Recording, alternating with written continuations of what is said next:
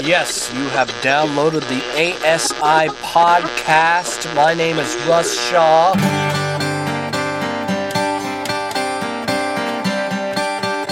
Season 3 is about heart change. It's about results. It's about things you can see. It's about people who are sick and tired of being in a cage, being in chains, being in bondage to their addictions. Round and round and round we go. Where it stops, nobody knows it.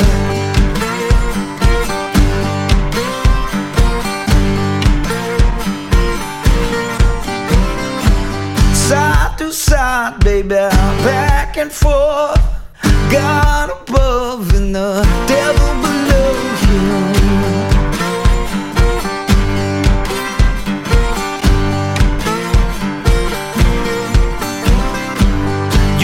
Your reasons, I got my wants.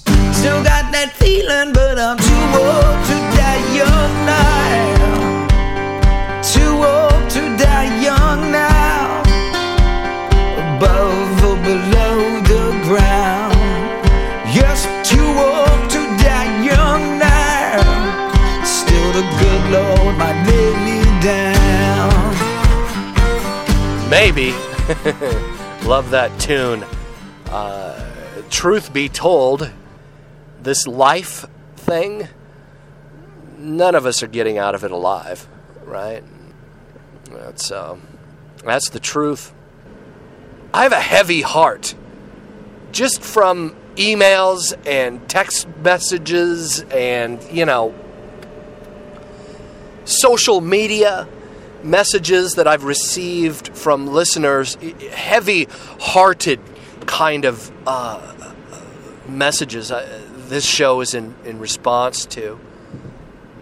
I don't tend to read emails on the show because I do consider that stuff private and personal. But I do want to, go over some of the things that answering some of the email that you guys have sent in.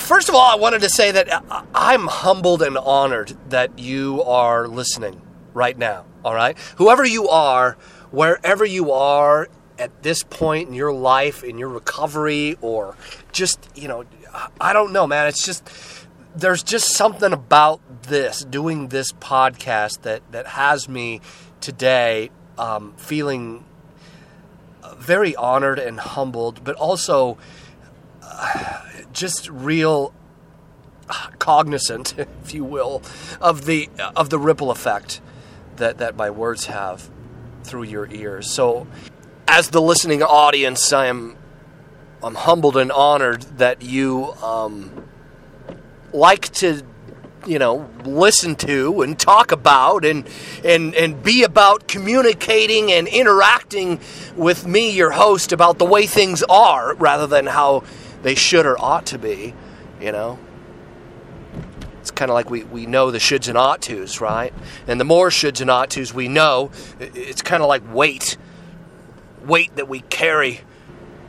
It's good weight, don't get me wrong. The shoulds and ought tos are kind of like that carrying the barbell at the gym, But on a heart level, again, it's like, going back to some of them early shows, getting on the treadmill and working out your heart. It's taxing, right? It feels taxing to our flesh, our body, even our spirit. And I think part of carrying on forward with recovery and not quitting is, feeling the good burn of where we're going, right? Freedom is a funny word. I talked about last season, defining that word. Sometimes we feel like if we just give up, then that's going to be freedom. And it probably will. It's functional freedom for a little while. But then we realize, crap, I'm a slave, right? I'm back into bondage. However you're listening, whether I'm in your earbuds or yakking at you through your car stereo on the way to work or headphones, I don't know. I just want you to know that whoever you are, as an individual, again, I am more than humbled that you would listen to me. All right, that you would let me speak into your device, whatever it is, right, into your brain, into your cranium. I don't take that lightly. Just to let you know, it's why I keep doing this, because it affects people's hearts and minds. And it's not me, all right? It's just some of the stuff I've learned, some of the people that I've been honored and humbled to just listen to and to be around, and the life that I've lived and the walk that I've walked, and the set of cards I've been dealt, and how I've learned to play that set of cards. We are all dealt a different hand in this life. All right? And how you play that hand, I don't even know if that's a good analogy, really. It's like, oh, does the guy who gets 4 aces, does he win the game of life? Nah, not necessarily, man. That set of cards that you're dealt, is it a gift? Are you surviving? Walking through this life, what does it look like? The pain, the joy, the love, the hate, the grudges, the energy that builds up, that feels like, you just can't shake it. The addictions, the behaviors that won't go away. It's kind of like that, we're all dealt a certain hand in life. I was doing a study on luck, trying to wrap my mind around what that means. I've heard it's like the roots go back to a pagan god or something like that, and I couldn't find any evidence for that. I also heard that there's religious people that say luck is short for Lucifer. You're referring to Lucifer when you say luck. There's no evidence of that either, except for the fact that religious people made it up. And I get when people say, oh, well, you got good luck, or I was really lucky. Christians will say, well, I was blessed. And that's true, right? Like, I was really blessed I got this job, or I was really blessed that I came into some good fortune, right? Rather than just tossing it up to just good luck. That's that worshiping the Creator, the giver of all things, rather than worshiping the thing itself, the creation. But not to get theological on you. My point is that I had a hard time with that. I had a hard time with this. Oh, well, it's a pagan. You're referring to a pagan god when you say luck, because what about bad luck? Does that mean when bad things happen, which commonly do? My daughter and I were joking about this, and she's like, "Dad, I have your luck. I think I inherited your luck." In the fact that we don't win contests and stuff like that. Usually, if we were asked to pay $1 into something to win something, we're usually not the ones that would win. We're just not fortunate in that way. To call that bad luck, is that accurate? Right? To say I'm unlucky. I think about some of these tattoos I've seen, with guys with born loser, and having a set of cards on their arm or back or whatever that are all bad. The luck is just this strange place our hearts run to. I think to kind of solve the dissonance of why didn't I get what I want, Maybe that's part of it. Seeing our own reflection in that word luck is something that I've had to grow through, That sometimes it's my selfishness, that energy that comes out of me, that when I say, oh, my bad luck, or just figures, predictable, right? God's got it out for me, I used to think. It's just so not true. People have it out for me. It's a common thing that addicts believe. Everyone's out to get me. It's just not true either. There's times where I've, braced myself for another bad card to be slammed down on the table. And there's times where I've thought, whatever that next card is, I'm going to be all right, I'd like to tell you that that's where I'm at now, but really, honestly, I am grateful for every breath that I've taken now.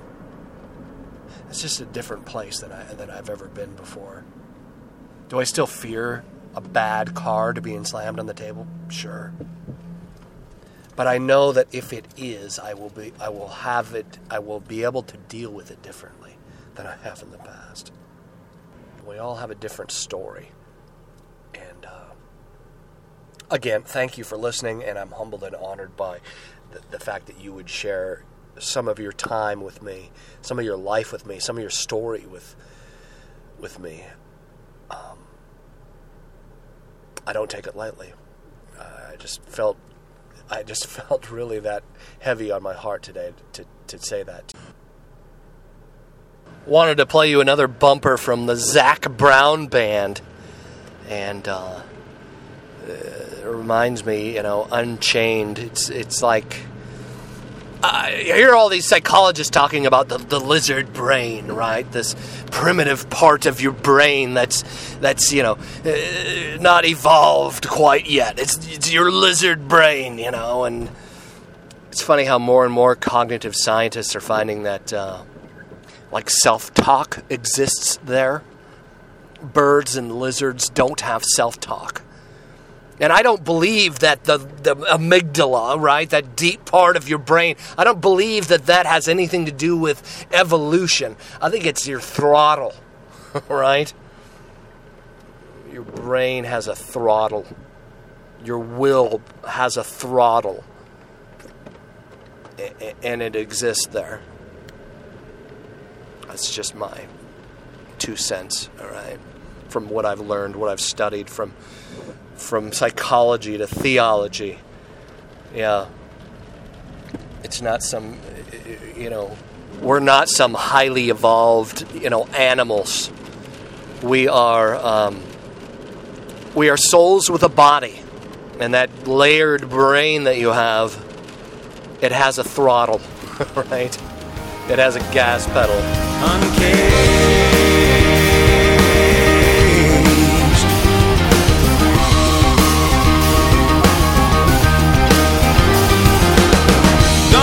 In the coldest river, gonna drink from a mountain spring, deep in the land of the great wide open, let the water roll all over me. Uncaged.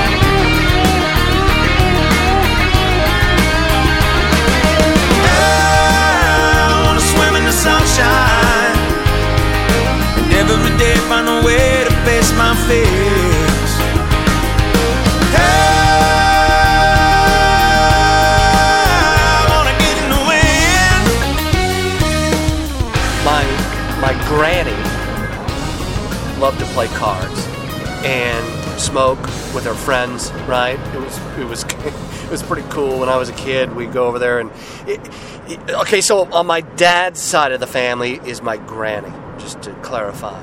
My mom's side of the family was my grandma. My grandma was religious, pretty strict religious, you know. You had to watch what you said around her. You had to watch what kind of clothes you wore. If I wore a rock shirt or something like that, I was going to get a lecture. So my grandma, you know, kind of hyper Pentecostal religious. But my granny, she wasn't religious at all. You know, she was a real estate broker most of her life and retired early when my grandpa died. My grandpa died when my dad was 16. So my dad has his stuff, right? Dealing with that. But she, I think she worked a little after that, but then she retired and she had a lot of real estate. She wasn't a wealthy woman by any means. She sold all that stuff to retire on and moved into a trailer park, you know. She had this cabin in the woods in the Cascade Mountains, and she would pick me up. You know, sometimes I'd have a friend with me that would stay for a few weeks. My stepbrother would come sometimes, and we'd get in her car. She had this big Plymouth, you know, and big old yellow Plymouth boat, 70s, you know, car, and we would ride up to Index, this city, you know, this little town, really, in the Cascade Mountains.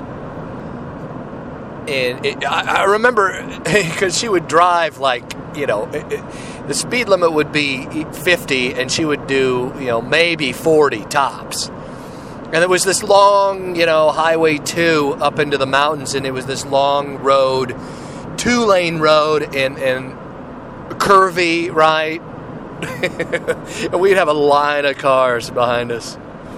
I remember being a kid and looking back and going, oh man, there's some upset people behind us. There's a caravan of cars as far back as I could see behind my granny, driving up to Index. And we would travel up to the outdoor life, you know. It was funny because back in those, this is like, you know, the early 80s, late 70s, you know, and we would walk a mile from the cabin to the little town of Index. It was about a mile and a half, you know, and we were just kids, like 8 or 9 years old. And she would call the guy at the store and go, my grandson's going to come up and get a carton of smokes. He's got my money, and he's going to get a carton of smokes. That's cool, right? And they'd be, oh, yeah, that's cool. So I'd get my granny a carton of smokes. Me and my stepbrother, you know. And I would go there in the summer, and my mom would, you know, send me out there, and I'd stay out there for weeks, you know, even months, few months out of the summer. We'd stay out there and play cards with my granny. There's a river out there. It was really... it was fun at the cabin. Yeah, they would play all sorts of different card games, and she'd teach me these different card games. I remember play 7-Up and, you know, box cars and play the dice games. And it was just fun. All of her friends would come over on certain nights, and they'd smoke like chimneys and play cards, and we'd sit in for a little while until our eyes started to burn. My granny, it was a blast. It's good memories as a kid. But I remember one of my granny's friends had this painting, and it hung in her, I guess her like office. I went to her house and hung out there for a while. Her and her husband slept in separate rooms. It was kind of weird. I remember that being weird. But she had this painting of this it was like a kid. I don't know if it was a boy or a girl. It was kind of abstract, ambiguous, you know.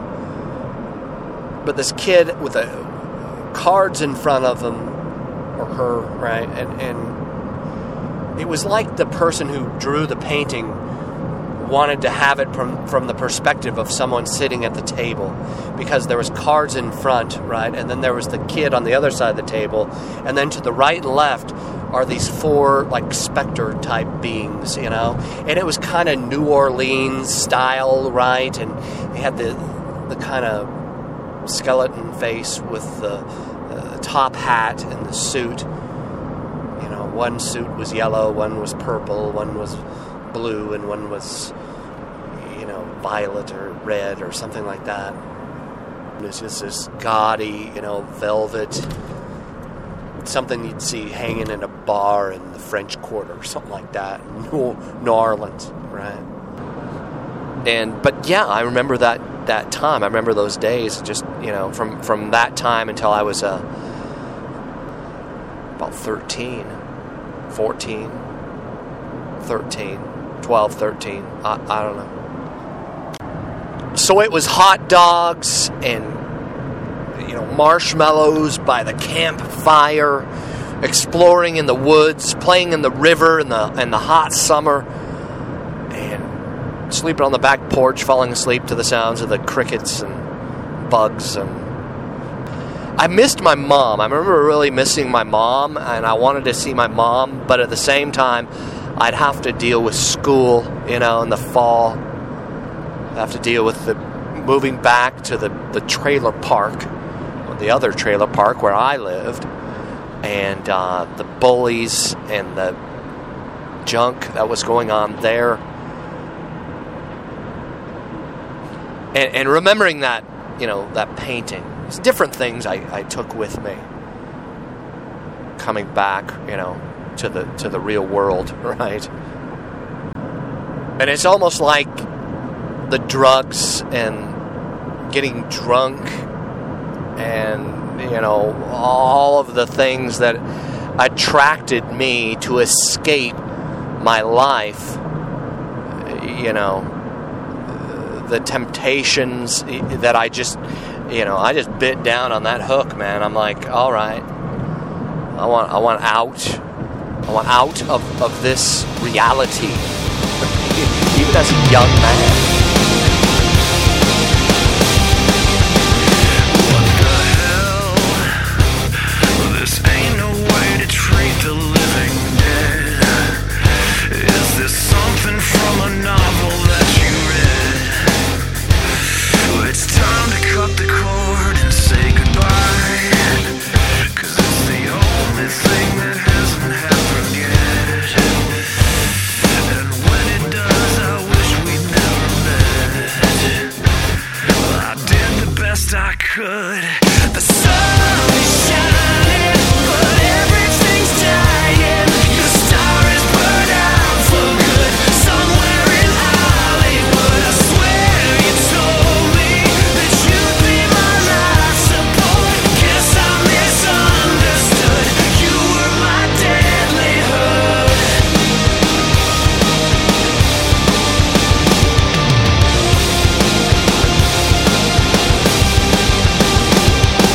Hey, you're the sanity that's driving me insane. Well, heaven knows that I'd erase you if I could. Oh God, I wish I could. God, I wish I could. The sun is shining, but everything's dying. Your star is burned out for I've struggled with addiction ever since I was a young man. Ever since I, started growing hair in certain places, right? My voice started to change. I think the first time I got blacked out, passed out drunk, I was like 14, 15 years old. Started smoking pot at 15. I'm no stranger to addiction, all right? Sexual or chemical. I've had different chemical romances throughout my life. Alcohol, drugs, sex, cocaine, amphetamines of any sort and kind, hallucinogens. I did mushrooms when I was 15. For the first time, dropped acid, 16.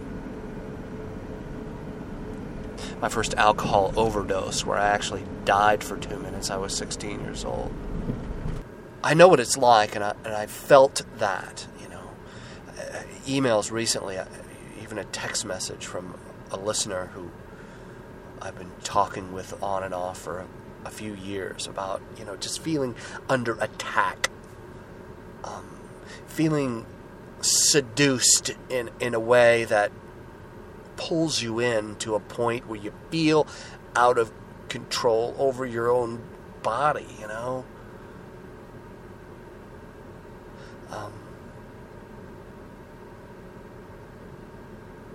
the slave masters, the things that we hand our will over to and end up controlling us. It's very real. I'm no stranger to how that feels. I wanted to play you a song by the band 6am. Nikki Sixx he's the bassist and lead writer and creative influence behind the band Motley Crue, and he was a heroin addict. Wrote a book about it, made an album about it, and this song, this song about brought me to tears because it reminded me of that place. He's talking about heroin in the song, but really, for those of us who struggle with sexual addiction, here you go. There it is. She speaks to me in Persian, tells me that she loves me, the girl with golden eyes. And though I hardly know her, I let her in my veins and trust her with my life. I wake up every morning, jonesing for her love, the girl with golden eyes. I won't have to wait long till she buries me with roses, 'cause she's always by my side. Everything will be okay. Everything will be alright if I can get away from her and save my worthless life. 6am. That song reminds me of that red lizard metaphor, that I've talked about in episodes past. Our relationship with our addiction, addiction of choice. My addiction of choice has changed over the years, and it's kind of like that painting that I remember, That card slams down and you feel like you've lost all your chips, and one of the specters in the Zoot suit puts his arm around you and, in an attempt to comfort you, trying to drag you to the killing floor, right? Back to the addiction of choice, to rule and reign. I remember, I get that. It goes to our desire for it. We are creatures driven by desire and habit, and that's not a bad thing, desires are good. I'm not a Buddhist. I don't believe that we should get rid of our desires and that's when we're going to be happy. I disagree, God created things in this world for us to enjoy, not for those things to consume us. God's a loving Father. But it's really, it's not just the bad things either that bring us to the relationship with the seductress or the specter of, comfort. Charles Cross is an author in my city. He's written books on a lot of Seattle artists like Jimi Hendrix, and his book on Heart right now was a bestseller on the New York Times bestsellers list. Trying to get him on the show, I sent him an email this morning. He actually got back to me, and it was pretty cool to exchange emails with Charles Cross. But he talked about hearing the Kurt Cobain story. He wrote a great book on Kurt Cobain.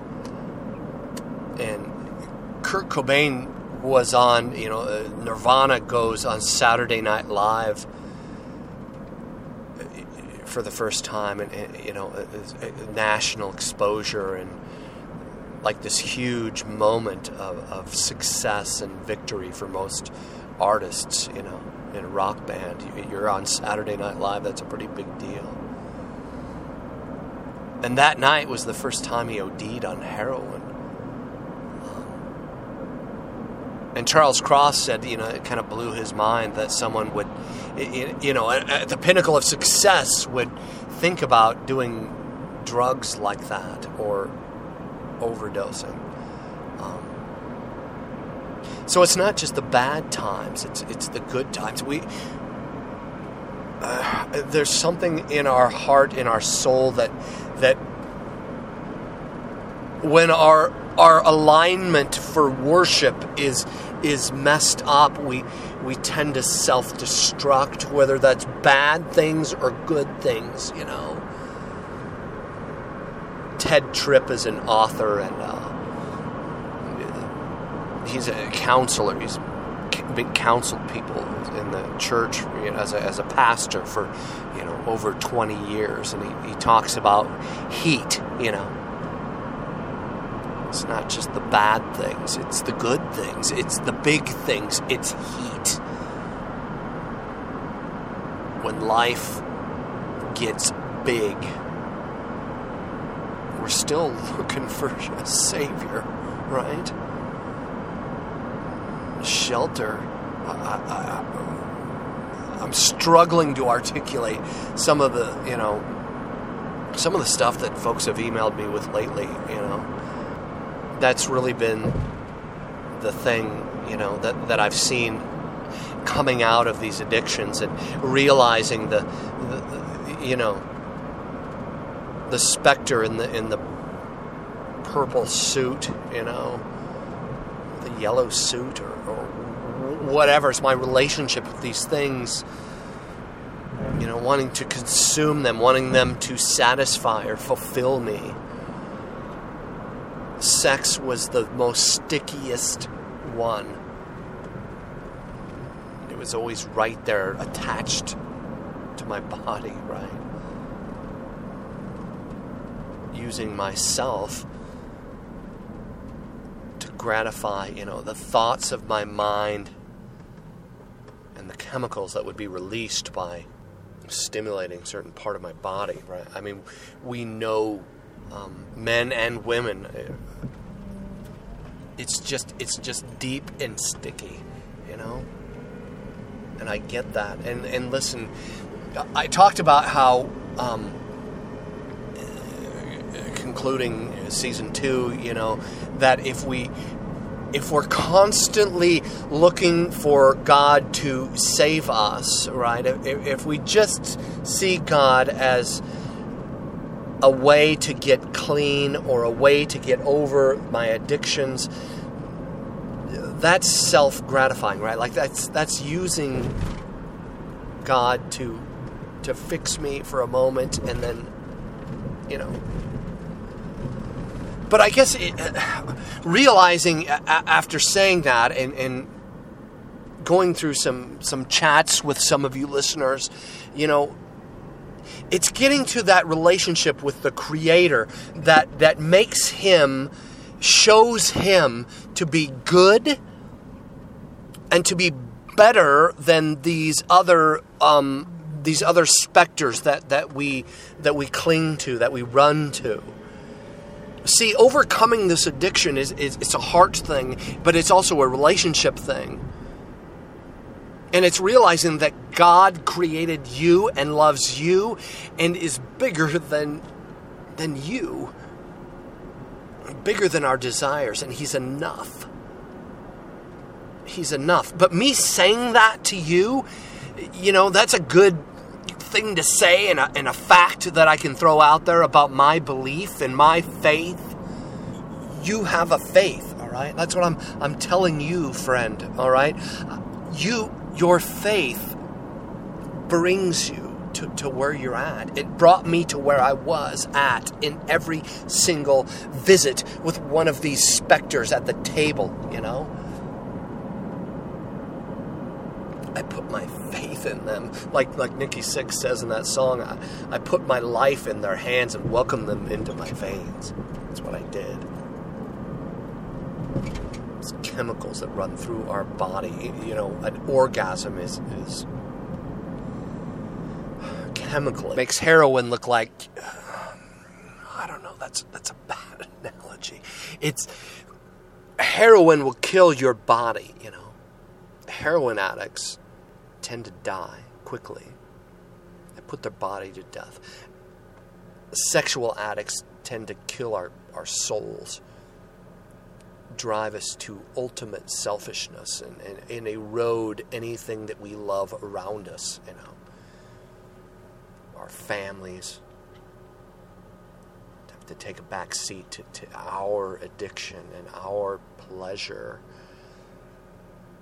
And that's really, what I want you to see, is that it's us that choose the relationship with the specter for whatever reason, with the seductress, with the girl with golden eyes, right? We have something in us that chooses it, whether it's right or wrong, good or bad. We don't care. We want it now.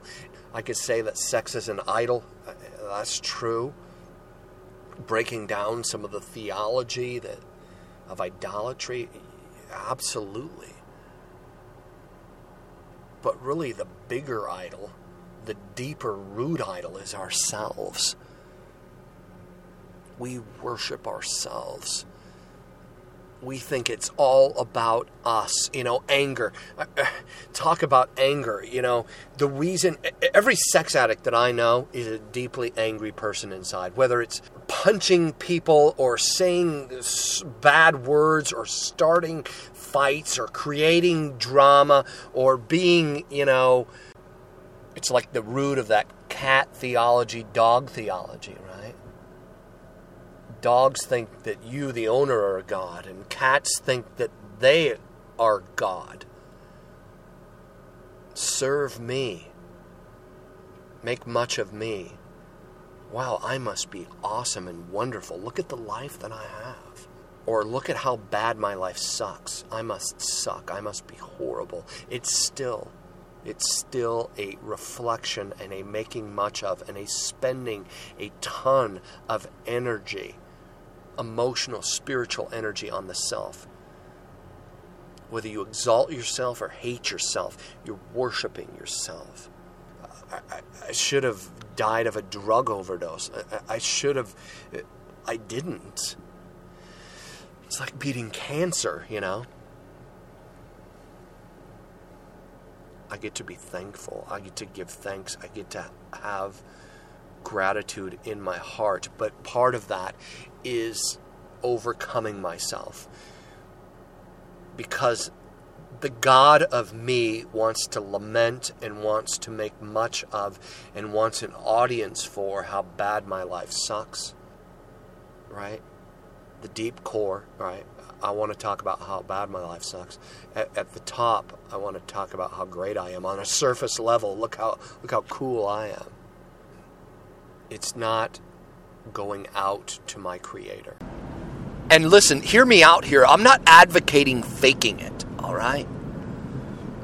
You get in a group situation, for example, and you start talking about stuff, your stuff, you start letting people behind the counter in your life, right? And a raw nerve is hit. You hear, material like I'm talking about today. or somebody sees something in you in a raw nervous hit, like the dentist poking around with that hook thing in your mouth and you're like react, and that is real, all right? That is real energy being released and coming flowing out of you. But what I want you to see is that how are you reacting? Because that's worship, all right? That spiritual, emotional energy that comes flowing out in those moments is energy. And it's energy being released. And it's either going to go up to God. It's either going to be you reaching to God, or it's just going to default on the self. And sometimes, man, I could just sit and bitch and whine and complain about my life and how bad I got it, and how every card slammed down on the table was just more misery for me, But that was all that energy just defaulted on me. There was no gratitude in it. There was no joy in realizing where I'm at now. I mean, you hear what I'm saying? It's getting over the God of self, man. Because that God of self, it's not... How's it doing so far, right? Is it filling you full of joy? I'm my own worst enemy. You've heard that said a lot. There's a lot of rock and roll songs about that. But really, I'm a horrible, horrible God.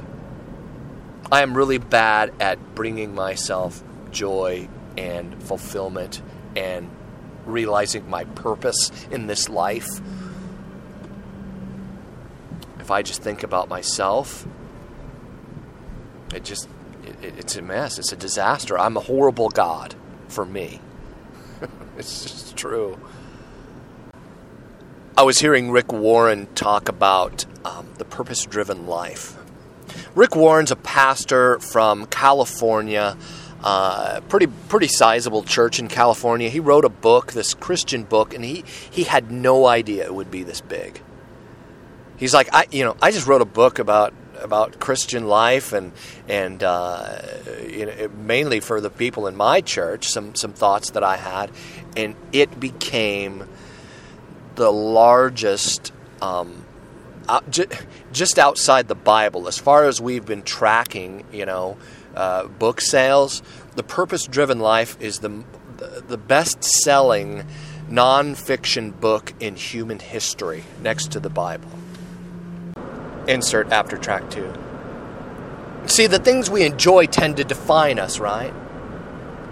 Like he's a baseball fan, or she enjoys clothes and spends money on that, and all of this, money, time, energy is worship, as acts of worship.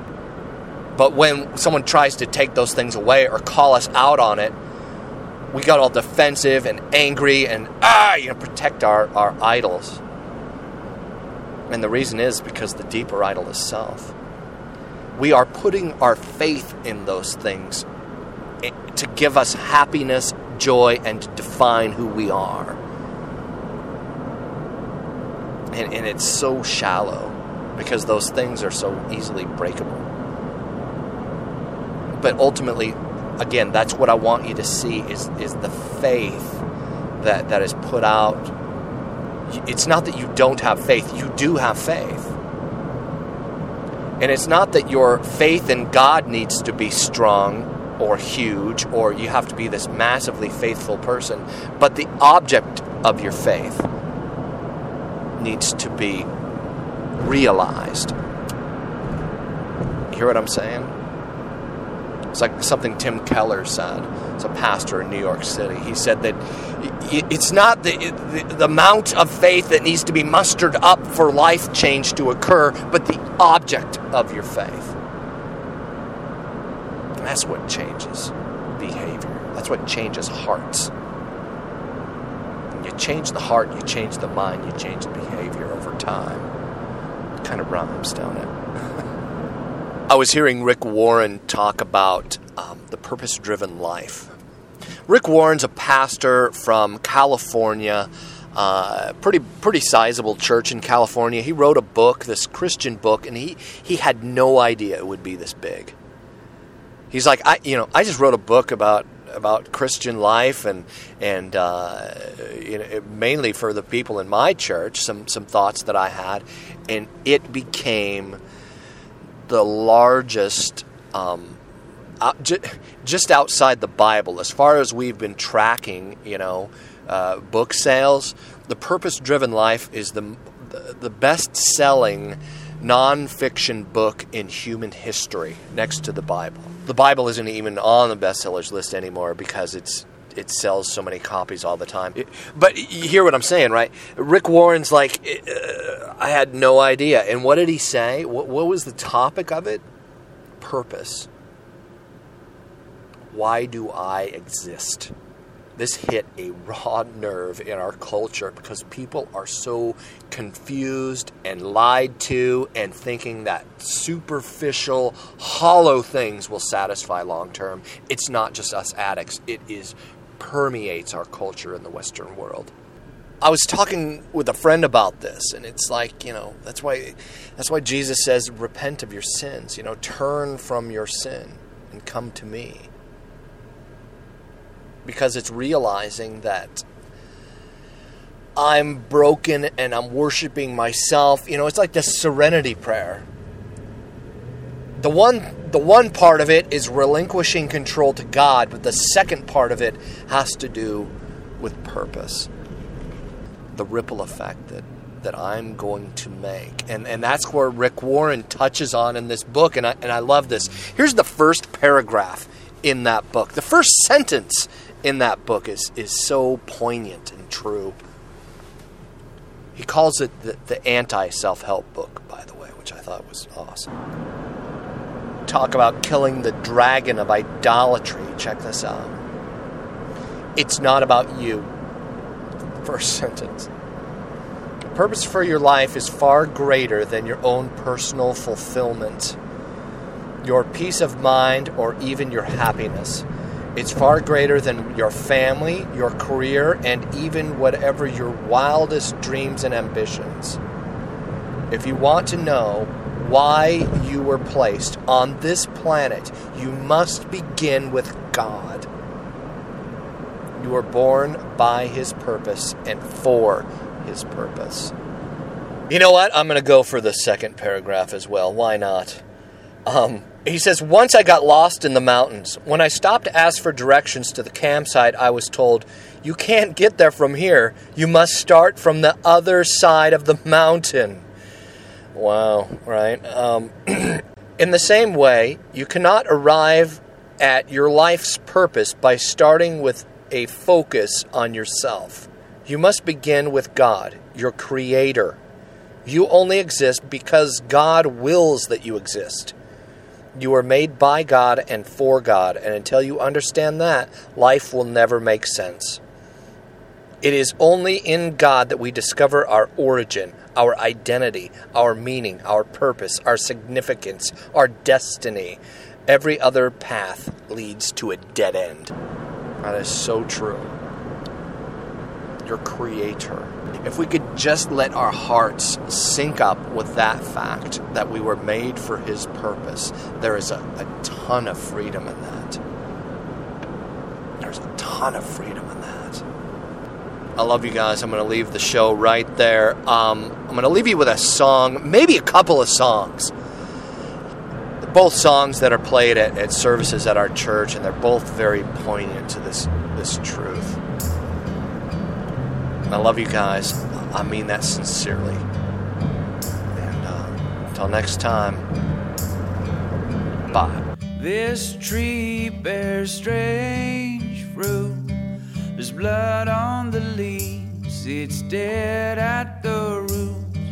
The cracked gray branches are decaying within, just like the black poison that hangs from its limbs.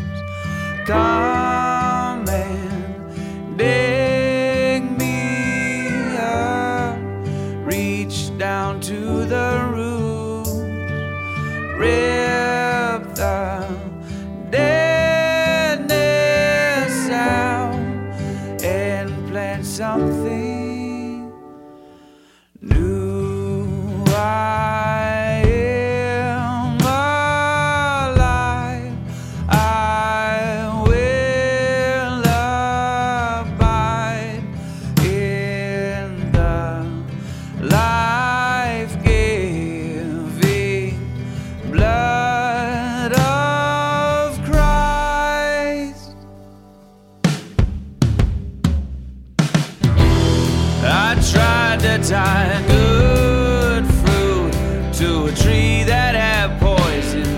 all the way through. It rotted and fell off, it was dead to the core. It even killed the ground, I was worse than before. Come and dig me up, reach down to the roots, rip the deadness out, and plant something new.